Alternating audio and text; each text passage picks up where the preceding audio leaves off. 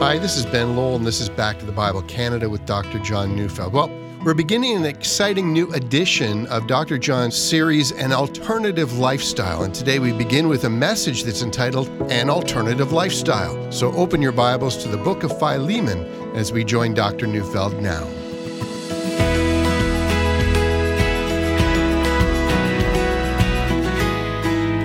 During this week, we're going to be doing a short series on the book of Philemon. It's the shortest of Paul's 13 letters in the New Testament. This book provides us with an excellent snapshot of how the Christian faith changes the relationship that people have with each other. Because this book surrounds itself with the relationships between a man and his slave, some people have found this book a kind of a roadmap for Christian social engagement. But as we're going to see, that's not the intent of the book. Christian social engagement, if it's ever effective, has to be the overflow of the life of Christ that we already enjoy between one another in the church. It's the overflow of the love we have for each other. So much has been said about the need for Christians to be salt and light, not only among our friends and work colleagues and family, but also in our culture. And much of what has been said, I guess it's good. It deserves to be heard. It deserves to be considered. Some time ago, I heard a Christian speaker give the following analogy. He said, imagine you're living next to a stream of water that you need for drinking and taking care of your basic needs. Imagine also that all sorts of junk is constantly found in the river, pollutants, garbage, and so forth. And you spend most of your time fishing junk out of the river and purifying the water, but things never change. And eventually you're going to say to yourself, I'm going to stop fishing the junk out of the river. I'm going to get upstream and find out who's throwing the junk in the river in the first place. If I never deal with the source of the problem, nothing's ever going to change. And the point is this: pornography, materialism, relativism, life lived without moral foundations, a view that science has done away with the need for a creator.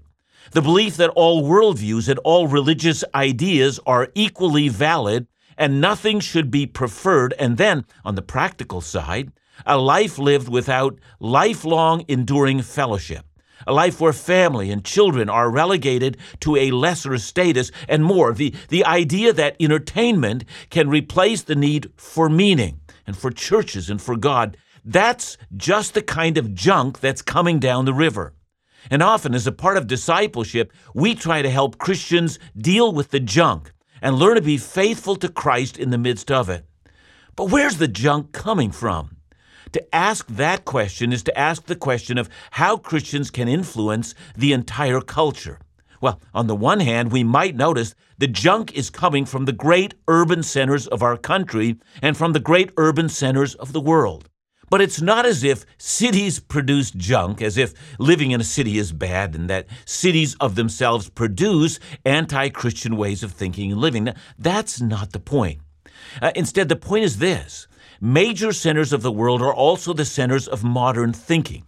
That's where we find universities producing secular thinkers and secular philosophers. But it's also major centers of the world that produce the world's media, its educational structures, its entertainment industry, from television to sports to music to movies to the arts.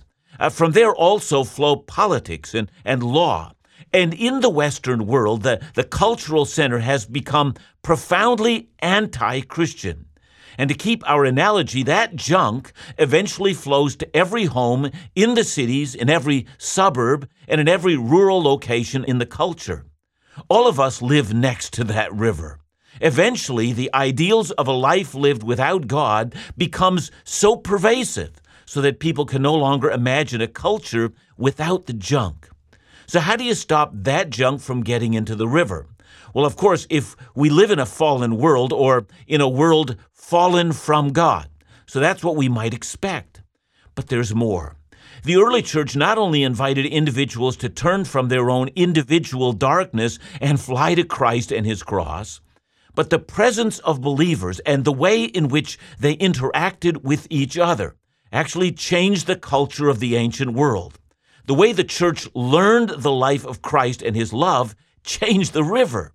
The ancient Roman world where the Church of Jesus Christ was born was a world with many of the same kinds of values as we have in our own. It was relativistic, in which all religious beliefs were considered equally valid. It was sensual, in which any form of sexual expression was to be applauded. It had a view of human life that was cheap. I'm not thinking here about the gladiatorial games in Rome. I'm thinking about a discovery that was made a few years back, in which it was found that Roman sewer pipes were plugged with the skeletons of thousands of aborted fetuses, as Roman women and couples who found babies to be inconvenient were simply aborted and thrown away like useless human tissue. And on top of that was the practice of simply abandoning unwanted children.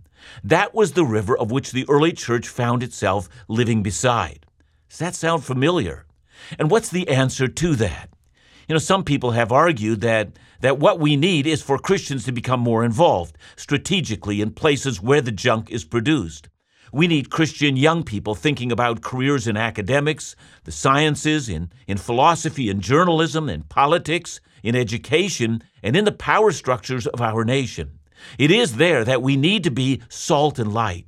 This is the source of the cultural river. But all that, that's good stuff. But listen, that might not solve anything at all. I think there are a couple of things that are missing. First, we live in a day of woeful biblical ignorance among Christian people. See, unless churches and Christians get back to the Bible with an expressed confidence in the sufficiency of Scripture, all strategy is going to be wasted. We will simply be influenced by the culture itself and not by the Word. Without redressing biblical illiteracy in our churches, we will make no impact at all. But there is another matter as well. We need to find ways in which the basic teaching of the Bible makes its way into the way we live out our lives in community. We need Christ-centered, biblically directed Christian communities or Christian churches, where the radical nature of the life of Christ gets lived out as an alternative to the poverty of values presented in our culture. And here's where the book of Philemon comes in.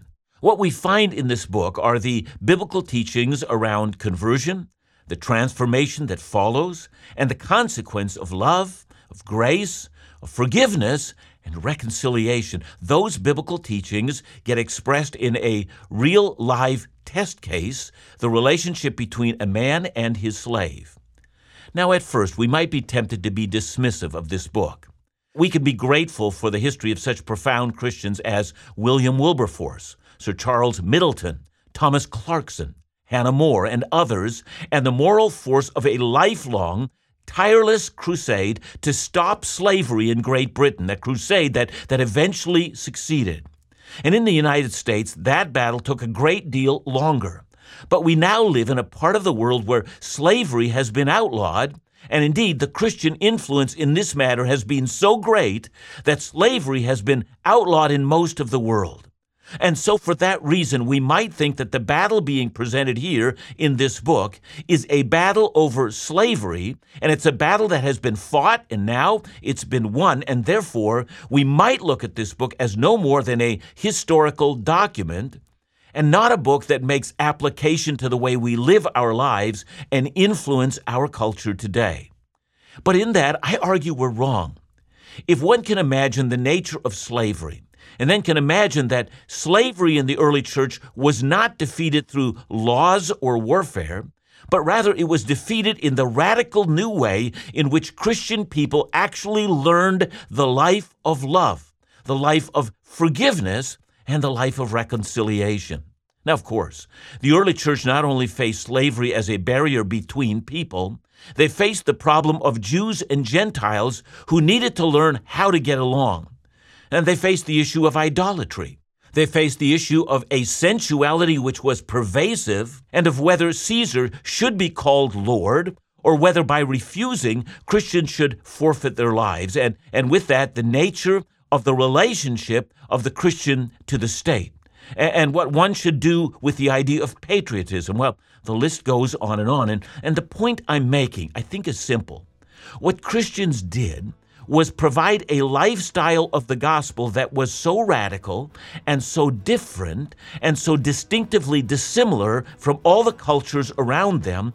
It provided an alternative to those who were weary of the destructive patterns of the culture in which they lived.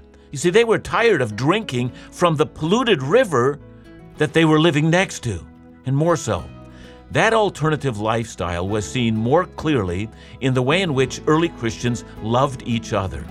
And the book of Philemon shows us how that was to be done.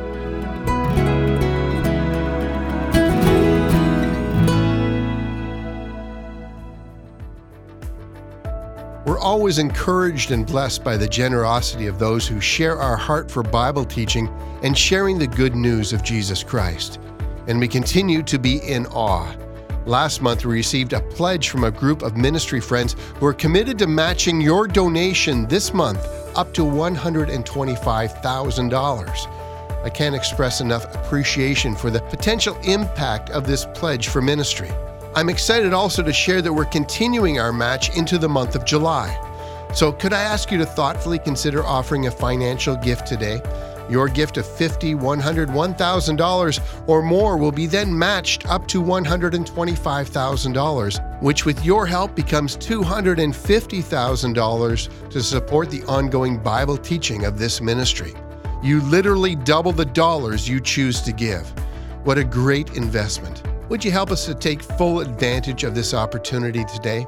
Call us at 1-800-663-2425 or visit us and make your gift securely online at backtothebible.ca.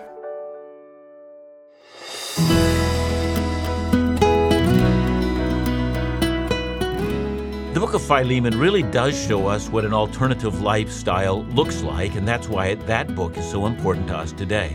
This small book of only 25 verses provides us with a pattern not only of changed lives, but a pattern of living in Christian community that transforms a culture around us. And it can be done in every single context where the Christian faith is found. It will change the river. So during this week, I'm going to ask you to join me in reading this tiny little book of Philemon. This book gives a snapshot of what life was like in the early church. I mean, everyday life. It will tell us a lot about what an authentic Christian life looked like in the context of the early church. But there's so much more. You see, Philemon is a personal letter. And if you can imagine intercepting someone's personal mail, you can learn a lot about that person, what they do, and how they live. Here's what we learn. The letter is from Paul, the great apostle, to a wealthy man by the name of Philemon.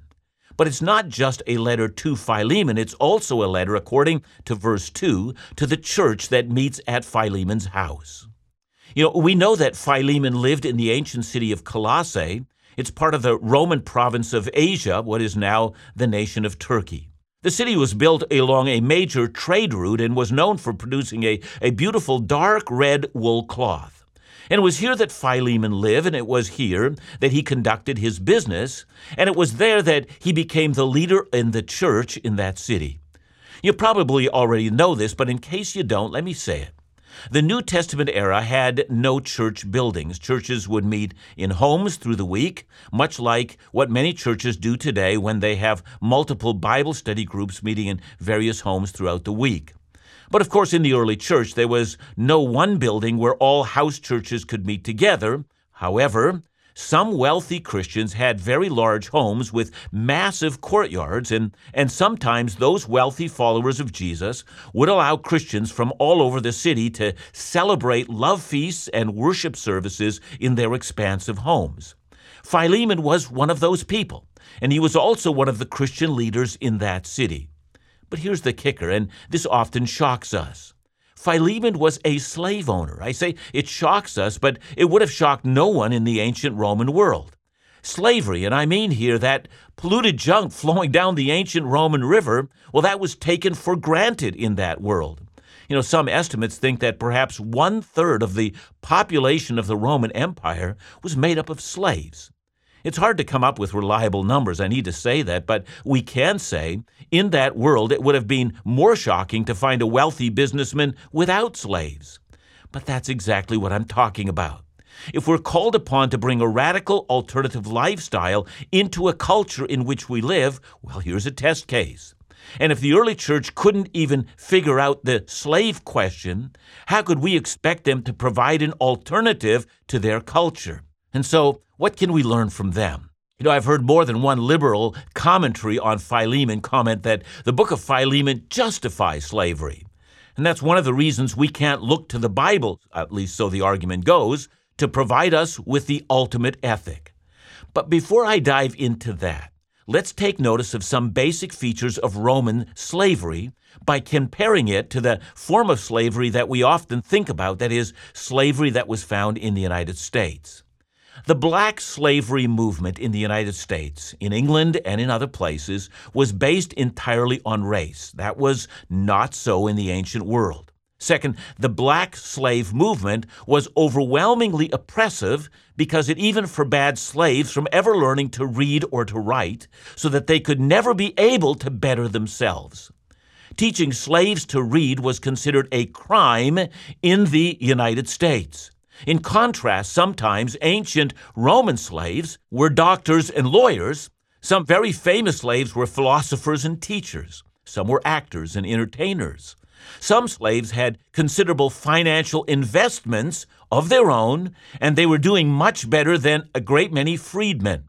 So being a slave did not determine your treatment. There's a third contrast. In the black slave movement of the Western world, most slaves served as slaves for life with no hope of ever being released. They were born that way and they died that way. Well, that happened as well in the ancient Roman world, but it wasn't so of necessity. Some slaves served for a period of time, either to pay off a debt or to serve out the sentence of a crime. And when a prescribed period of time had been served, that slave would be allowed to go free. You think I'm justifying Roman slavery? Well, let me be clear. In any form, slavery is oppressive. It belittles a man or woman's basic humanity, and it is a sin. Whether in the early 1800s, in the U.S., or in the ancient Roman world, no one wanted to be a slave. I'm only trying to get us to understand what we're reading here within the context of the ancient Roman world, not through the filter of the American civil rights experience. And whether in more recent experience or in ancient Rome, slaves were considered property, and some were beaten and killed by their masters. Even though Rome had passed laws to make slavery more humanitarian, slavery in and of itself simply can't be justified ever. And because of this, many slaves ran from their masters and would try to lose themselves in the large urban centers, the cities of the ancient Roman world. And so there were slave catchers who would try to catch them, and often they were returned to their masters, and then they would be severely punished. And this is where we pick up the drama in this small letter of Philemon. The Apostle Paul wrote Philemon while he was in prison in Rome. Many years before, probably while Paul was ministering in Ephesus, he had met this wealthy man, a man by the name of Philemon. He is from Colossae, and through Paul's ministry, Philemon had come to Christ.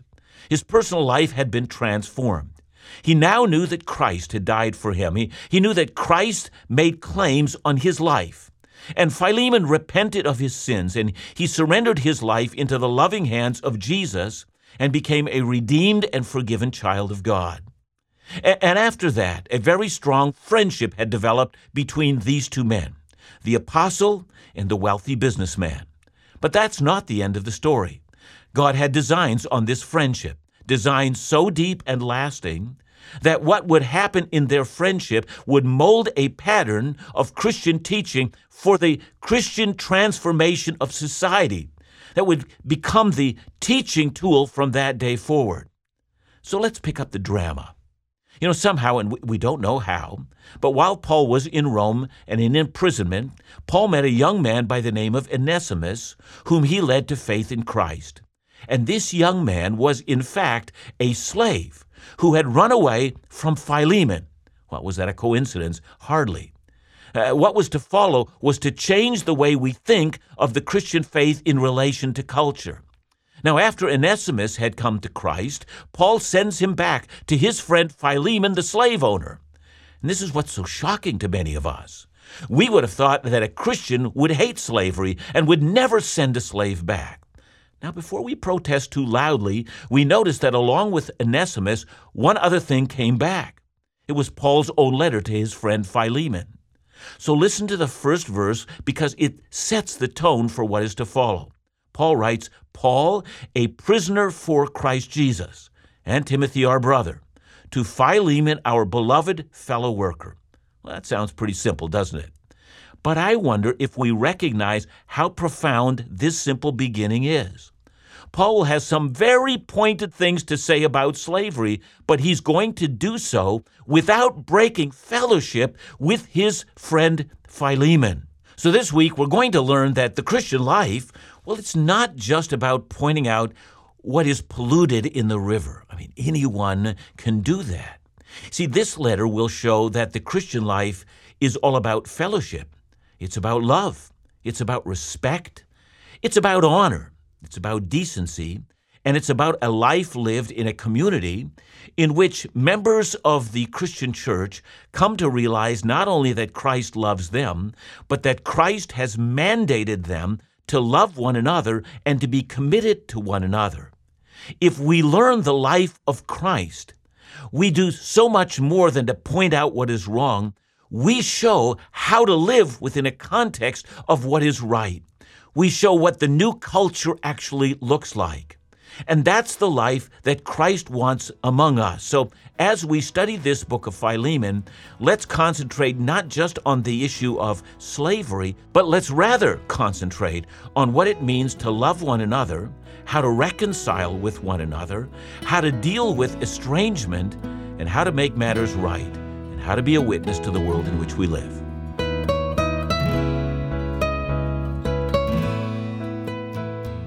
You know, John, I think all this junk stuff flowing down the river can be pretty ominous. And when we think about how do we protect ourselves or our children or others from all this stuff that's happening around us? Yeah, it's so important for us not to react out of fear. Thank you for that question, Ben. I mean, there are a great many parents, as you and I know, who are so afraid and react out of fear rather than, reacting by saying, Lord, you will show me in this day what to do. So I think we can use the book of Philemon to talk about what authentic Christian community can look like. That whole idea of the alternative lifestyle is that God has called every single local church to be an alternative to that junk that's flowing down the river. And I think we'll find not only will that give what we need for our children, but it will give what we also need to those non-Christians around us. What a great beginning to this series, John. Thank you. Remember to join us again tomorrow right here on Back to the Bible Canada, where we teach the Bible.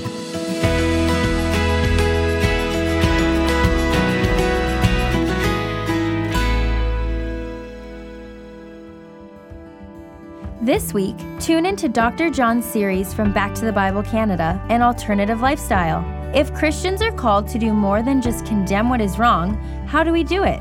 There's a culture that exists today that is destructive and harmful. So how can we live as an alternative to it? How can we truly live out the alternative lifestyle that God has called us to live? I invite you to listen to this week's series as together we can begin to understand what it looks like to live out a Christian faith that sets us apart and offers a glimpse of what it means to be an authentic follower of Jesus. God has called us to be set apart, so what's stopping us? Listen every day this week to follow along with the series, An Alternative Lifestyle, and call us today to receive the entire series on CD for free at 1-800-663-2425 or visit backtothebible.ca.